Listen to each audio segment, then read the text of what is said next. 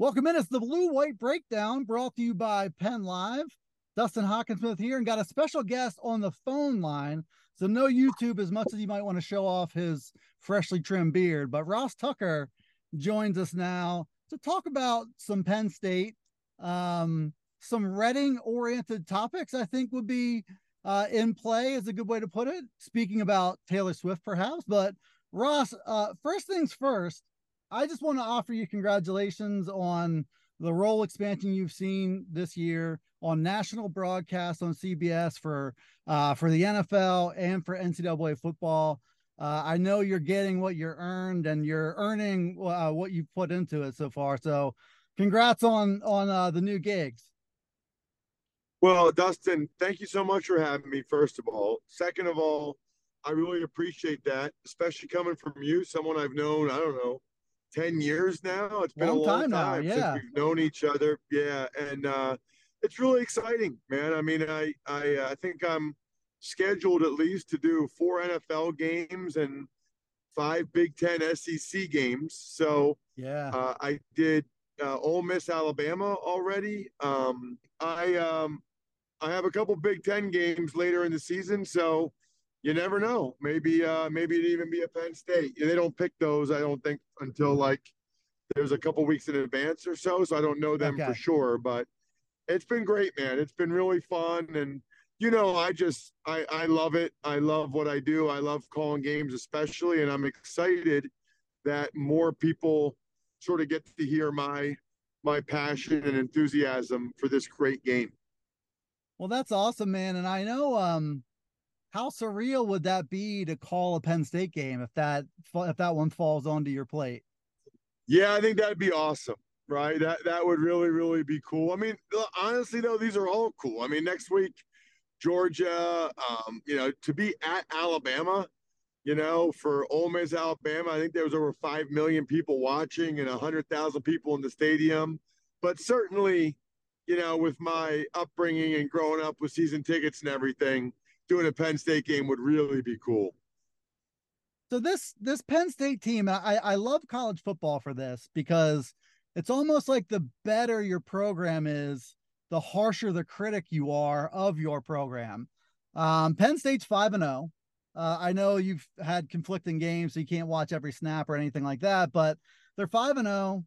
They've scored 30 plus points in all those games, but they haven't created a lot of big plays or a lot of explosions. So the topic right now in Penn State fan land is, can you create explosive plays? Instead of this ball control offense, they have a huge time of possession figure, and it plays into the strength of the defense. But I just wonder, can you speak to that dynamic, whether that's like Penn State specific or just in general, about whether that formula of going, 12 plays, 54 yards for touchdowns, if that's viable against the powerhouse type teams? Well, it is. It's just harder, right? I mean, because you have one penalty or one sack and negative yardage play or whatever, and it makes that really difficult. I can tell you, whether it's college or the NFL, Dustin, that one of the primary statistics that these guys look at that makes a difference in the outcome of games is explosive plays. I mean, that's a heavy emphasis at both levels of play, NFL and college football. How many explosive plays? And different people categorize it differently, whether it's a pass over 15 yards and a run over 10, or sometimes it'll be a run over 15, pass over 20. Different people categorize explosive plays differently, but man, the two most important stats in terms of the outcome of games are turnovers and explosive plays, which, by the way, is why in the NFL you actually see more and more defenses with two deep safeties. And sometimes you'll say, man, they're getting run all over. They're letting them get run over. They can't stop the run. Well, they're not really trying to stop the run that much. They're really trying to stop the explosive plays with the idea that, okay, you can run for some yardage, but eventually you'll fail to convert a third down, or eventually you'll bog down in the red zone. So Yeah. that's kind of the dilemma that these teams go through. I will say for Penn State, it's interesting. I don't think that they have, the dynamic receivers to get a Yep. lot of big plays in the passing game that way. But I do think they've got a couple of really high level tight ends. And I think Yep. they could get some explosive plays in the passing game with those guys going down the seam. Because I think Theo Johnson and Tyler Warren are both NFL players. The other thing that's interesting, I think the offensive line's playing pretty well, probably similar to last year, even though they've had the injuries and they've worked through some things. But it's interesting. Singleton hasn't broken one yet. It felt like Mm-hmm. last year doesn't. It kind of felt like he almost broke one a game or one every other game. So I don't know Yeah. if you look at that as a fan and say, well, the bad news is he's not breaking them, or maybe the good news is he's due and he's gonna break one soon, and maybe that happens in one of these big games. Yeah, it's a really confusing thing to me. The fact that Singleton hasn't broken one yet. And there was I don't even remember the games and the plays kind of blur together, but he broke a 16-yard run for a touchdown, and you could just see like an explosion of like I don't know of like frustration leaving his body the way it wasn't just a celebration. So I think there probably is some frustration there, because it and I went into the season with the assumption that he could break one, not at will, but like you said, once a game, somebody's going to, break containment or something. All he needs is a seam. So it's crazy that it hasn't happened yet. And I'm curious after they come out of the bye week, what you can adjust and how you can work on that. Cause I think people were taking that to the bank. I don't know if you've seen a ton of Drew Aller yet, but obviously there's a lot of talent there. And I think if you've seen him throw the ball 6 or 7 times, that's probably enough to assess the real talent level he has. What do you see from him as far as projectability and where he is now? I think he's really good, and I'm very excited for him and for Penn State. To be a true sophomore, really starting for the first time. None of these games or moments have looked too big for him. Now, they haven't played Ohio State or Michigan yet, and we'll see what those are like. But, West Virginia is a good team, Yeah. and Iowa's not a bad team, and those have been big spots for him. And he's made a bunch of good throws, I think, for the most part. He's made good decisions. He's accurate. He makes some throws, Dustin, that are like NFL, high level NFL caliber throws. I mean, he Yeah. is very, very impressive with the velocity he can put on the ball and some of his ball placement. That was a huge get for Penn State to get him because he's a lot more physically talented probably than anybody they've had, maybe since Hackenberg. And even Hackenberg, obviously had his own issues, but I think Aller actually moves better than Yeah. Hackenberg ever did. I mean, and I met him for the first time this summer, and I know you've been around him. I mean, for the Penn State fans listening that haven't met, I mean, he is a big young man. He's 19 years old, and he's all of 6'5", 245.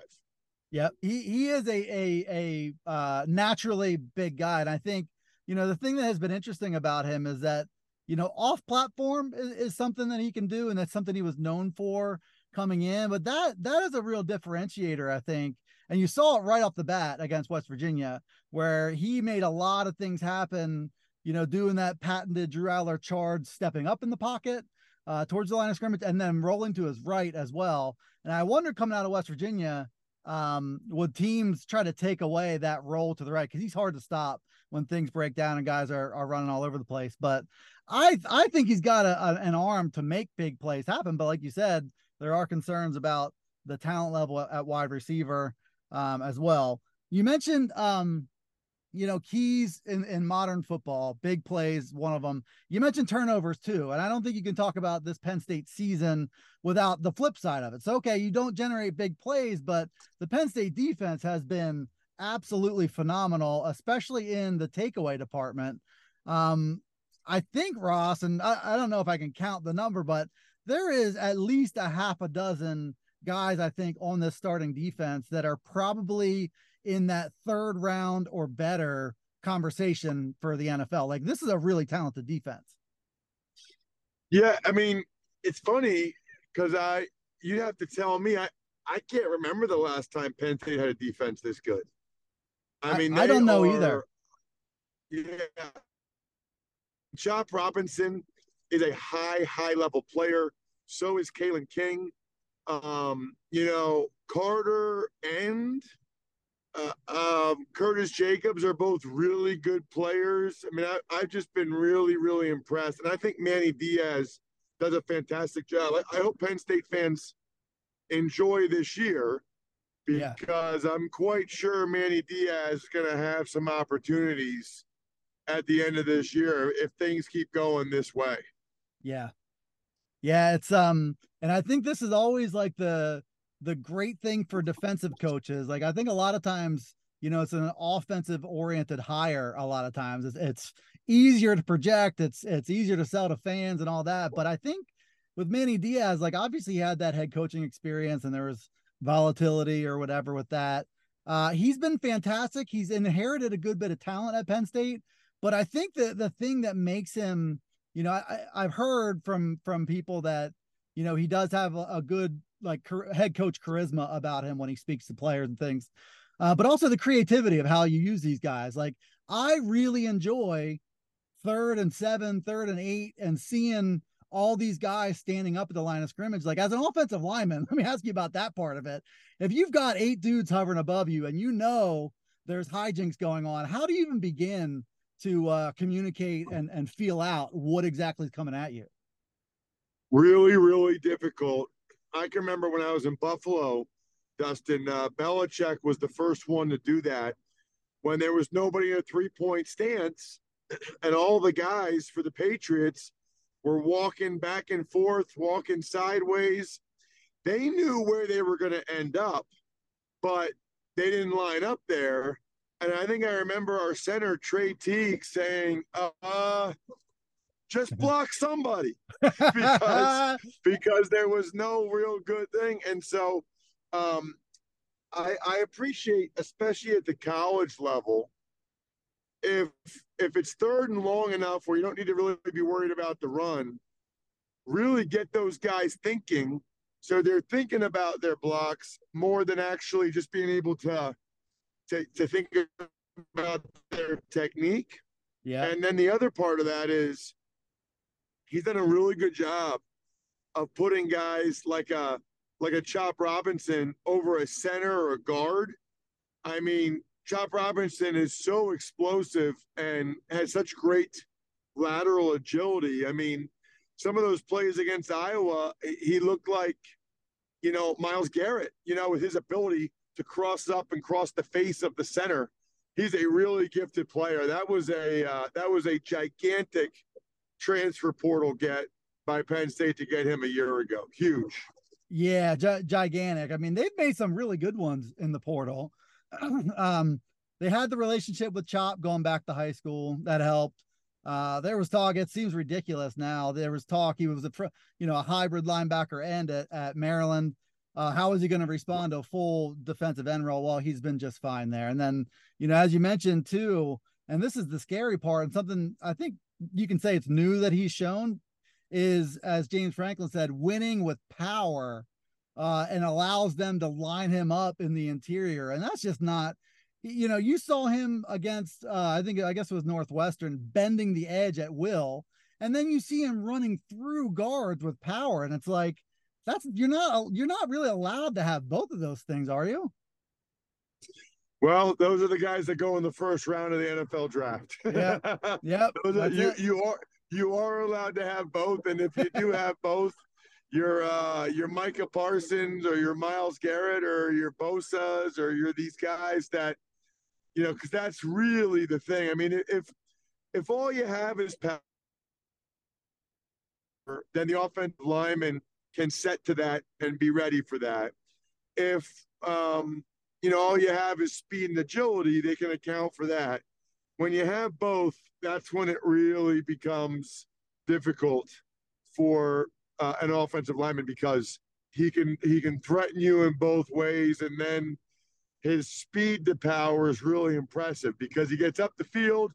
You got to kick laterally because you're worried about the speed. Then he puts his foot in the ground and comes right at you with that Yeah. power. It's really something. And honestly, that I think I'm as impressed, Dustin, with just they come at you in waves on the D line. It's not just him. Dennis Sutton is good. Adisa Isaac is good.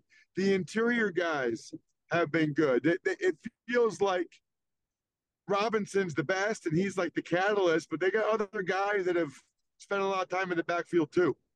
Yeah, and it looks like the last game, Zane Durant, the compact, he is a powerful dude. And you saw him with 3 tackles for loss. I think that's an exciting development for them as well.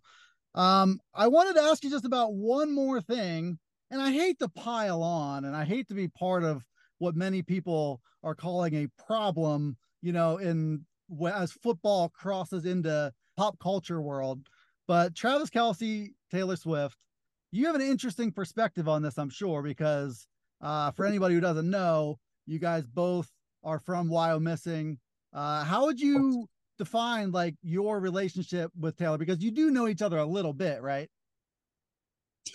Well, I'm pretty good friends with her dad. Okay, got it. I've met Taylor a couple times and talked to her, but I don't have her number. I don't ever and talk with her or anything like that. But I do have a pretty good relationship with her dad.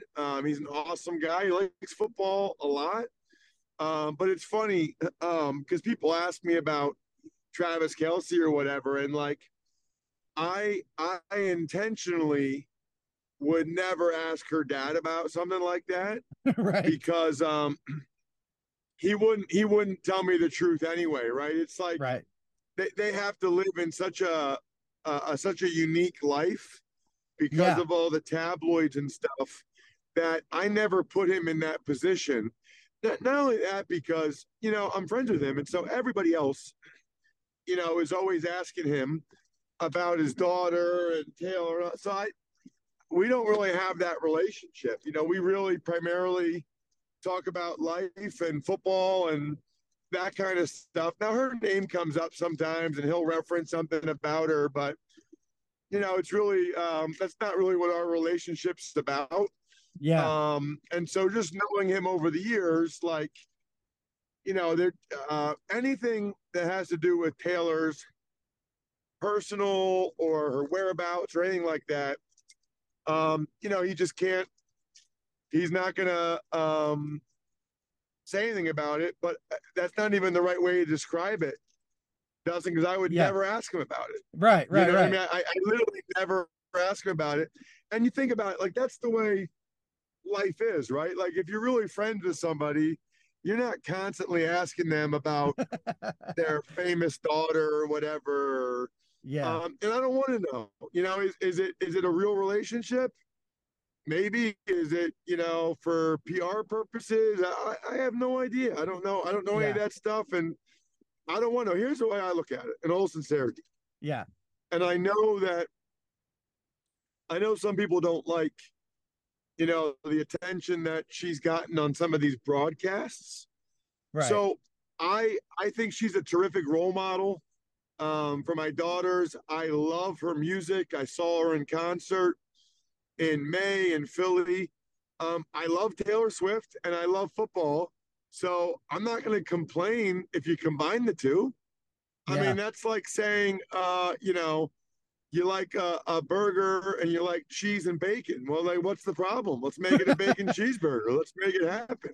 I Oh don't see the man. problem. And honestly, Dustin, if nothing else, okay, if Yeah. nothing else, if Taylor is bringing new people Yep. to the sport of football and the NFL, how is that a bad thing? Right. That's not a bad thing at all. I mean, Yeah. And it's everything I do, my podcast, broadcasting games, I want as many people. Look, I adore the sport. You know me. I love it.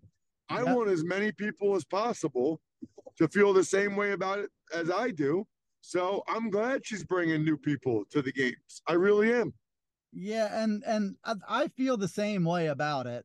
I don't know how there's a lot of people who just seem like they're personally wronged by by seeing footage of this. And I think if the NFL has to like put out a statement about Taylor Swift, like that is a level of pop culture notoriety that is just kind of unimaginable. And I think that's what comes with this. And with that, I guess people just don't seem to like it or whatever. But I talked with you the one time just about the idea of levels of fame.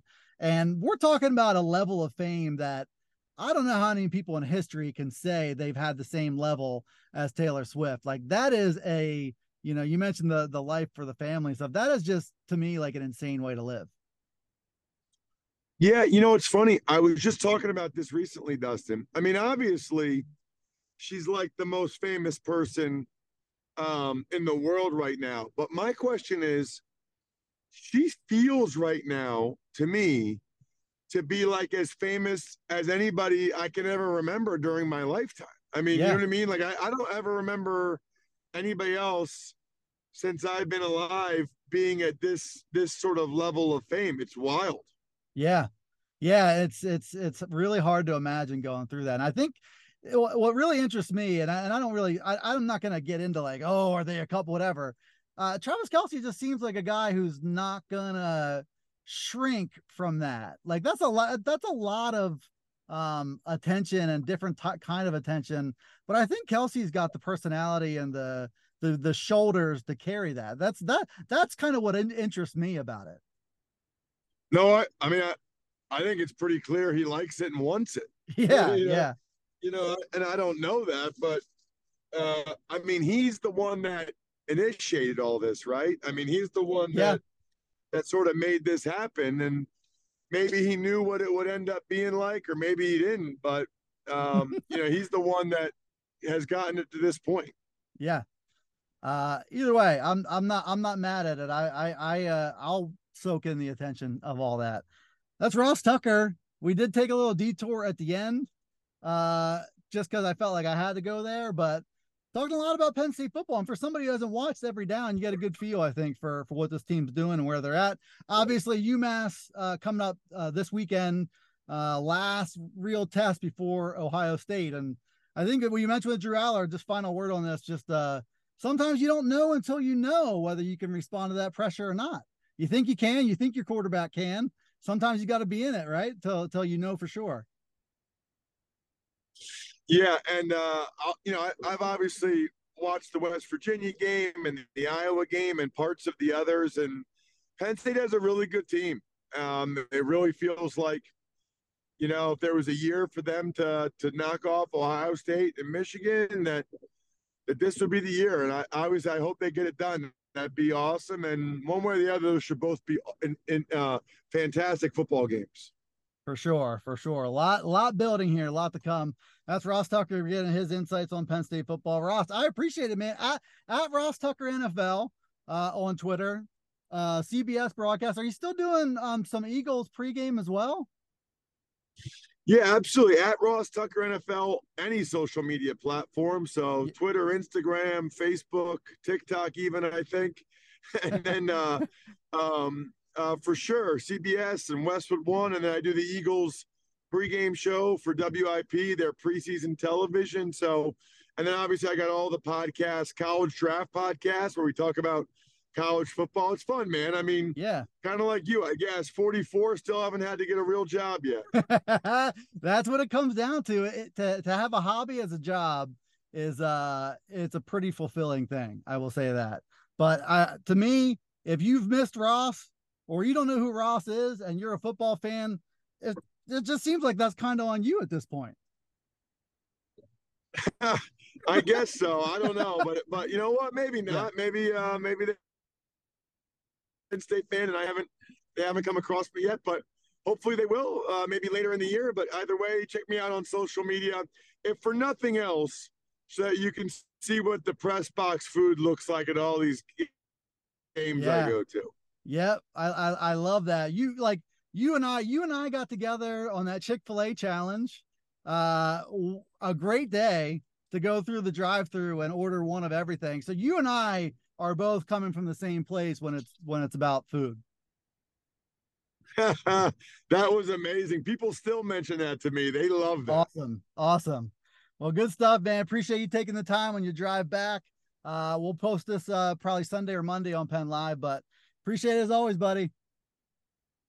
Sounds great. My pleasure, Dustin. Glad you're doing well, man. Yeah, thanks. Same to you. Best of luck with everything, and we'll talk to you soon. Thanks everybody for tuning in. We'll catch you next time here on the Blue White Breakdown.